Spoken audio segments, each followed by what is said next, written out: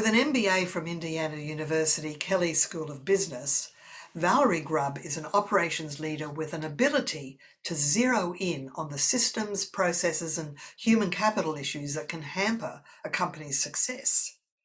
Val knows how to develop existing employees, recruit new talent, form cohesive teams, all critical for long-term organisational growth. Val started her career in aircraft engine engineering, having gained a mechanical engineering degree from Kettering University. Author of Clash of the Generations, Managing the New Workplace Reality. Welcome, Val.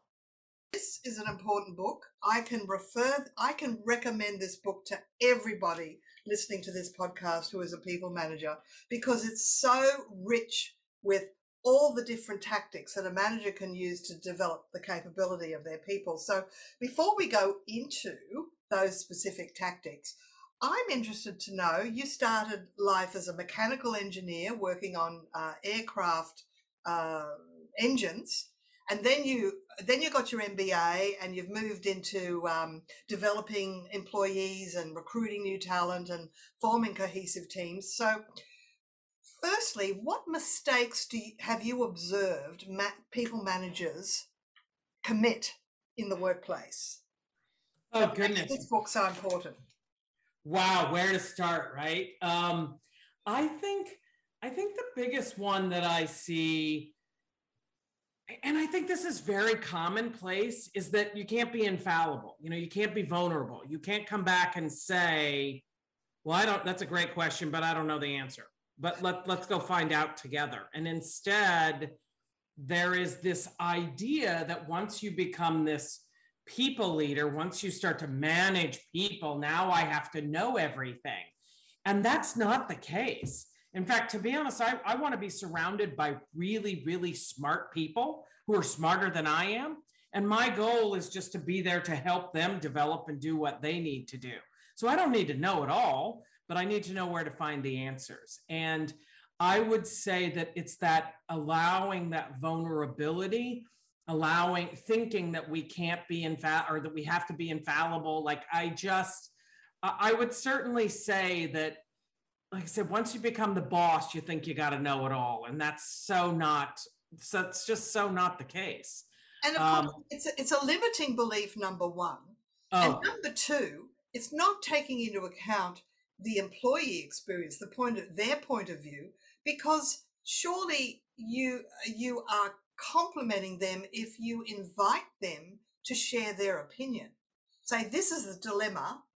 Let's work on this together. So you go to your people with questions rather than with answers. Absolutely.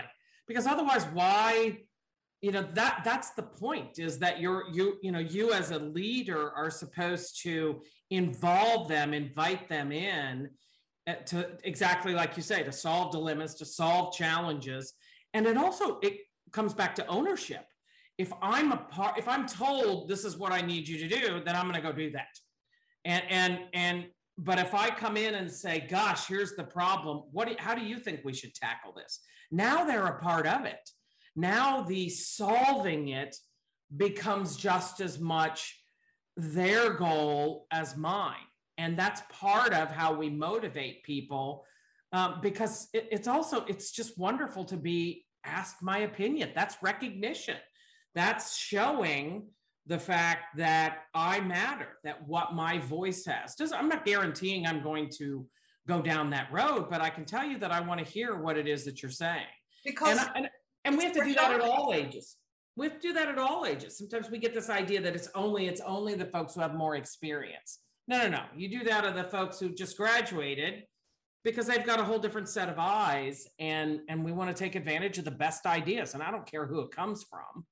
Exactly. And if that becomes your way of operating, people won't see it as you not knowing what to do. They'll see it as you developing their capability, which is the true work that a manager should be doing in the workplace. Yep. My goal, this whole conversation right now about servant leadership, is that your job as a leader is to come in and say, how can I help you do your job? My job is to help you do your job better, get you the tools, get you the skills, get you the whatever it is that you need so that you can go off and be the best at your job. And if it's sort of that employee first attitude, and if we approach it from that manner of how can I help you, how can I be a better leader for you, you're going to have loyalty, motivation, better engagement, all of those things that help companies succeed financially. Now, you've been writing some blog articles lately about strategic thinking. What's your current thinking around that? Strategic thinking is, it's definitely, I would say, one of my big passion projects right now, because, and I think that it's important, particularly right now, because we've been for the past year in this tactical mode, almost like a survival mode. And now we got to step back and come back and see that, all right, we're through this. We've kind of survived in the short term. Now what's our plan to thrive in the long term? And that includes, again, thinking out of kind of stepping out of that day to day and getting back to sort of looking to make sure that we're going in the right direction, not just solving like today's problem. And I love the work on strategic thinking, because this is really, it to me, we can all solve problems. We can all be firefighters solving a problem, putting out fires day to day. But it's that person who looks and recognizes, the trade-offs of short-term versus long-term. The person who thinks about what my decision, how that's going to affect a year from now or 5 years from now, and the things we need to do now. Look, we're seeing that. Remember, we used to talk about 2030, like labor shortages in 2030. And it's like 2030's here. Like, what have you been doing to get your staff skilled up to meet the new needs of the customers? And those who haven't, the world's just littered with companies who were on fire and now they're done. Like now they're obsolete because they were down into the tactical thinking. So how can a manager raise their point of view from fighting fires? Because you hear it all the time. I'm too busy fighting fires. You've got to have time and space and headspace to be thinking about the future. Should they be reading? Is there a book they should be reading? Is there a practice that they should be doing every day? What do you suggest?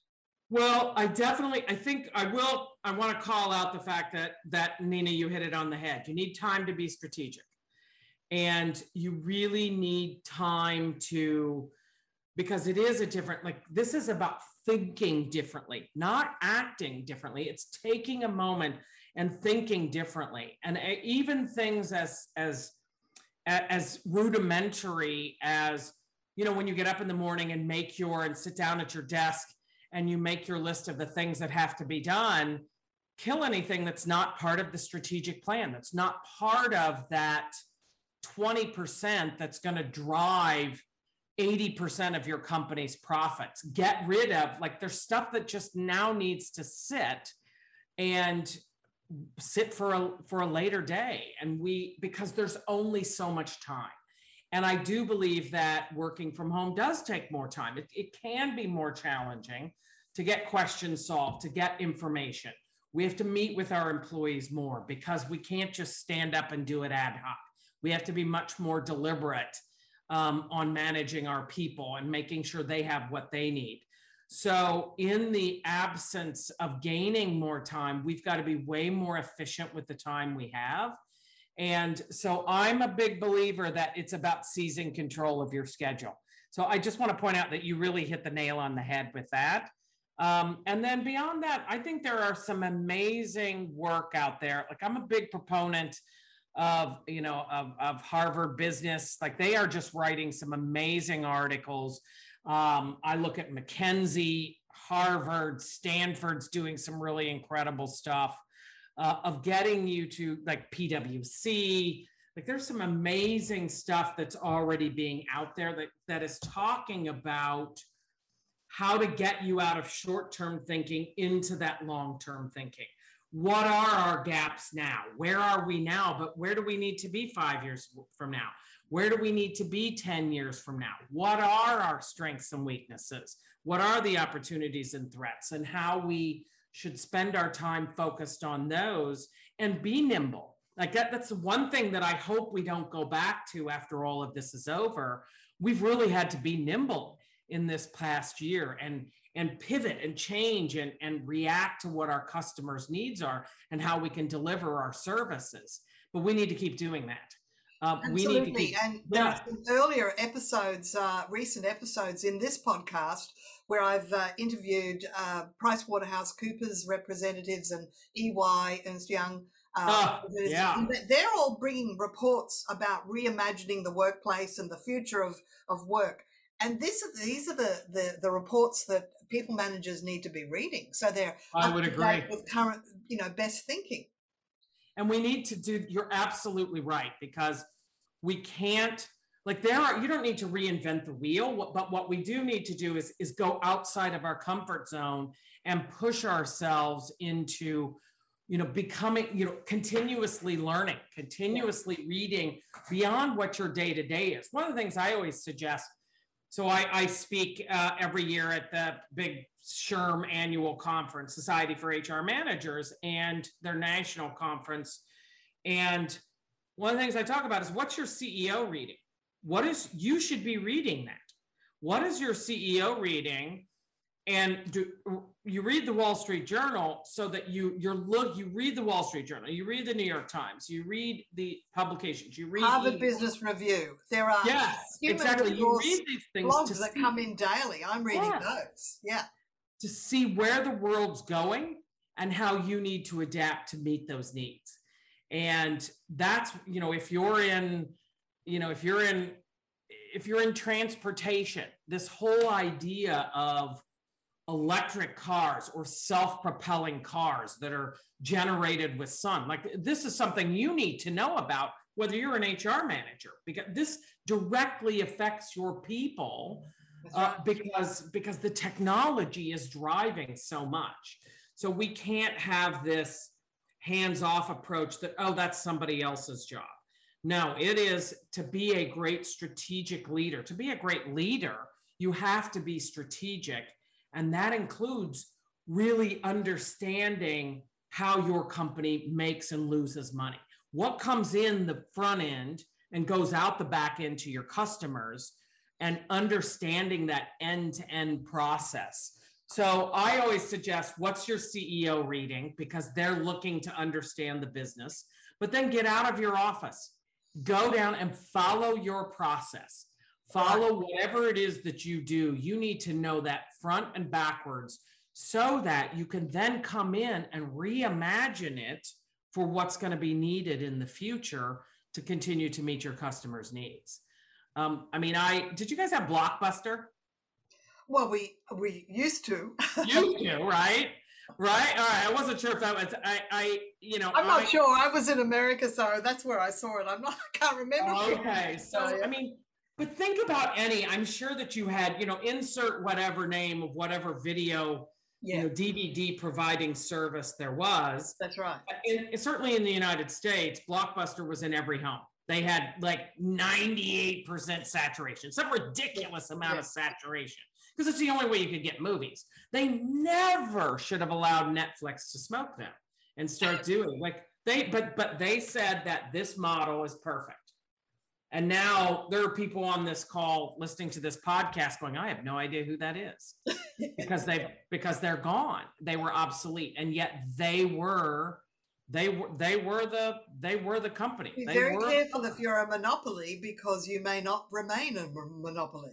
Very hard. Look at all of the, apps and social media sites that are competing with Facebook, that are competing with, you're only on top for so long anymore before stuff, and particularly with how to deliver products. Look at the social responsibility. You've got to think about where I'm buying this pen from, because if the country I bought it from and distribute it to my clients, if they're exploiting child labor, that directly reflects on me. So it's just the responsibilities anymore are just so changing. And that's why we have to get outside. It's not enough to just be good at your job. You really have to understand how your job fits into the larger picture of the organization and how it achieves its objectives. And part of the larger picture, you talk about clash of the generations. We've got a new generation coming up, Generation Alpha. Yep. What they can just you keep say coming. about them? They keep coming. They keep coming. It's so different. I mean, it is so different. And I think that this is, once again, just a great opportunity to test yourself as a manager if your employee wants to be called they versus her or him. Or and not whatever. be shocked by that. Right. Okay. I now teach that in business writing, that the trend is to use the they and be safe, and you're safe. Yes. And not to question it, just do it. Don't go he or she anymore. It's they. Do it. If you're focused on outcomes, if you are focused on outcomes and what you're asking the employee to do, does it matter if you want to be called Bob, Susie, they, them, her, us? It just really shouldn't matter. I remember at Oxygen, so I helped to found the women's cable channel, the Oxygen channel, and I remember we interviewed, this was our head of finance, our CFO, interviewed a woman, and when she came in, fabulous interview, very excited to have her on board, and he calls me up and he's like, Val, get up here. And I'm like, oh my God, what is going on? And between the time that she hired, accepted the job, and came in, she had dyed her hair blue, like a very bright, vibrant blue. And he's like, oh, this is unacceptable. And I'm like, has her skill level dropped? Has suddenly you think that the color of her hair is going to change her ability to do the job? And it was interesting. The moment I said that, and he said, no. And I said, then do you really care?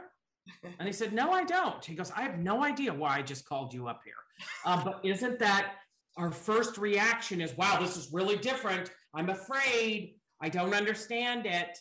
To where instead just coming in and asking, is this affecting the outcome of how, is this affecting the outcomes that this person is here and responsible to do?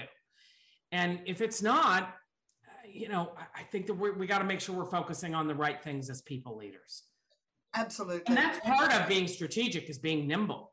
And it's on everything from product line to being able to manage our people and allowing, oh my goodness, we can't allow people to work from home. No, we can't do that. We can't be efficient. And now we've just done it for a year. That's right. Because it was all based on lack of trust.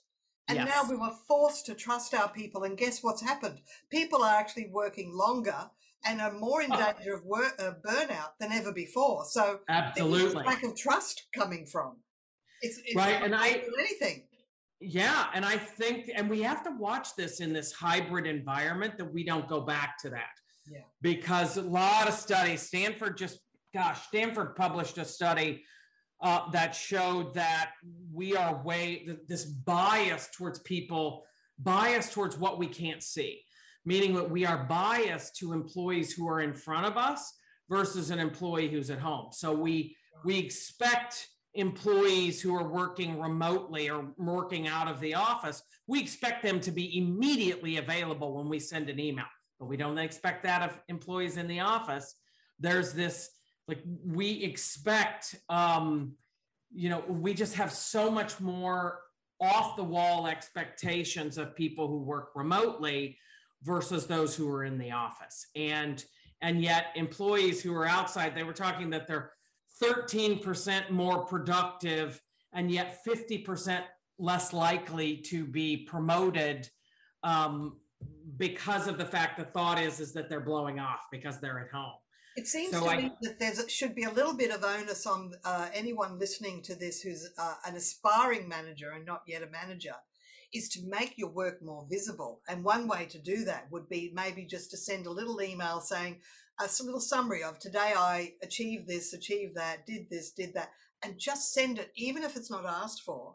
Just send I recommend it. I highly recommend that, Nina.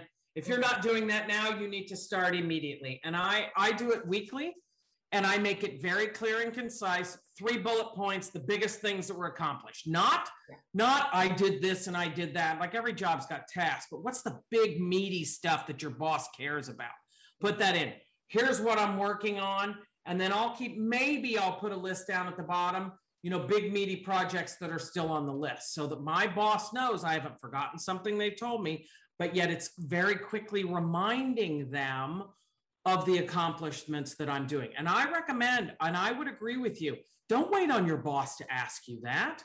You should do that now. And let me tell you to go back when you do your performance review or have discussions, you're pulling up a year's worth of accomplishments. That's right. Yeah. Because you're summarizing it as you go. In fact, when I had a large team, I asked all my sales reps to send me today's results email, and I would just compile them and list them, and it's like it helped everybody understand what they were achieving and what they were working on, and I found it enormously valuable. So and I think it helps as a manager to not micromanage. Yes. Because there's a tendency to want to, if I don't hear, and by the way, if I don't hear from somebody in a week, one of my employees, I can tell you I'm going to get antsy. So I have weekly meetings on Mondays. They're 15 minutes. Yeah. They send status reports on Friday, quick status reports. We talk on Monday, and then I have a team meeting on Monday. That's half an hour. This way it's manageable for them. They've got my undivided attention, and they can get questions answered. But if I don't hear from an employee by the end of the week, don't have me get antsy. Don't make me wonder. Send me if I know a status update's coming through on Friday, I never need to talk to you unless you need to talk to me. Because it's about, I do have a built-in trust that you're going to keep me posted on what's going on. And it's good for you that you can show, wow, I'm really kicking ass and getting stuff done. So everybody wins. And I would say to just be proactive about that. Don't make your boss ask, give it to him or her or they, and make it easy for them to see how productive you're being. And then I think people will get off your back. I think this is really important, what we've been discussing about making your work visible. And if you are a manager, surely you're wanting to get into the C-suite, or you want to do your own emails going up and invite your people to send emails to you in that way, or whatever summary you're going to do. But at least with an email, it's in writing. And of course, we've got the online meetings or the face-to-face meetings to actually discuss it. Yeah, so it's all about, we're sort of coming to the end of our time, and I'm really... No! We can keep going forever. I know. We try and keep it sort of under 30 minutes so it's easy for people who are listening. So what advice do you have around maybe developing the capability of their people or developing their own capability? What's your best advice to them?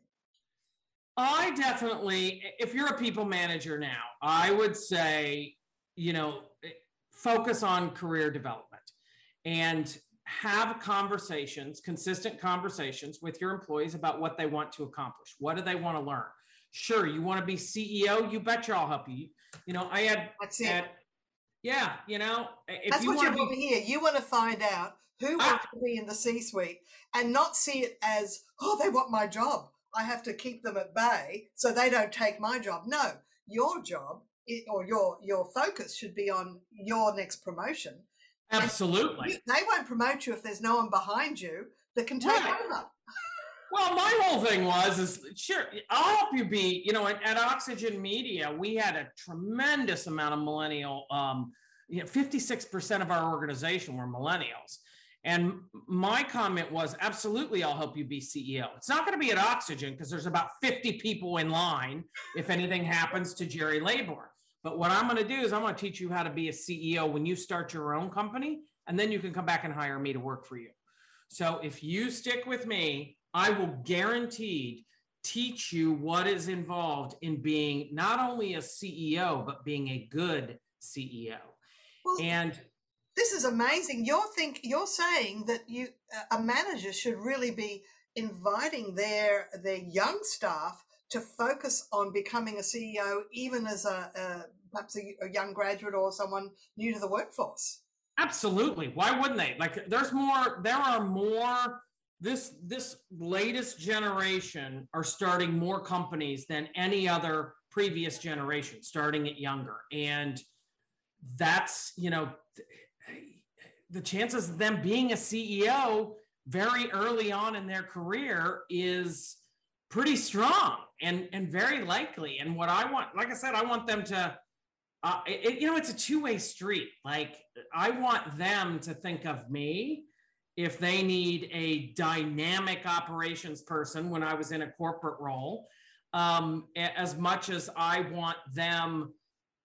I don't know, for me, leading people, being a manager of people is a privilege, because for a small amount of time, you have the privilege of helping somebody develop their skills and be, in many instances, maybe be even better than they thought they could be. That is such power in your hands. And I think that we have to take that very seriously, which was the impetus for the book, because we have to embrace the power that we have as managers and use that for the good. And it'll make you a better leader. You'll have employees for life. People will be clamoring to come work for you. And, and it'll elevate you, because when you're surrounding yourself with people who are amazing employees, it just makes you look like a rock star. And so it's a win-win all around if we can focus on helping employees grow their careers. And, as a Gen Xer, I'm somebody, I know I have a strong handle on where I want my career to be. And I'm really good about going after that. So don't leave yourself out of that, even if your boss is not great. Focus on what you need and figure out how you can sell that to the organization that's helping elevate your strategic chops. Well, Val, it's been absolutely delightful sharing your wisdom and some really top-notch content in there. So thank you for your time today. And I look forward to meeting you sometime at a conference in the years to come. I can't wait, Nina. We're way overdue. Yeah, absolutely.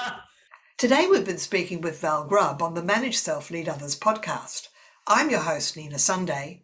Remember to subscribe and listen to Manage Self, Lead Others wherever you get your podcasts. Something new. Let's start a two-way conversation. You can ask a question about any one of our past episodes. I'll go ask that expert for you. Go to speakpipe.com/Manage Self, Lead Others. Leave your voice message or look for the link in the show notes. Ciao for now.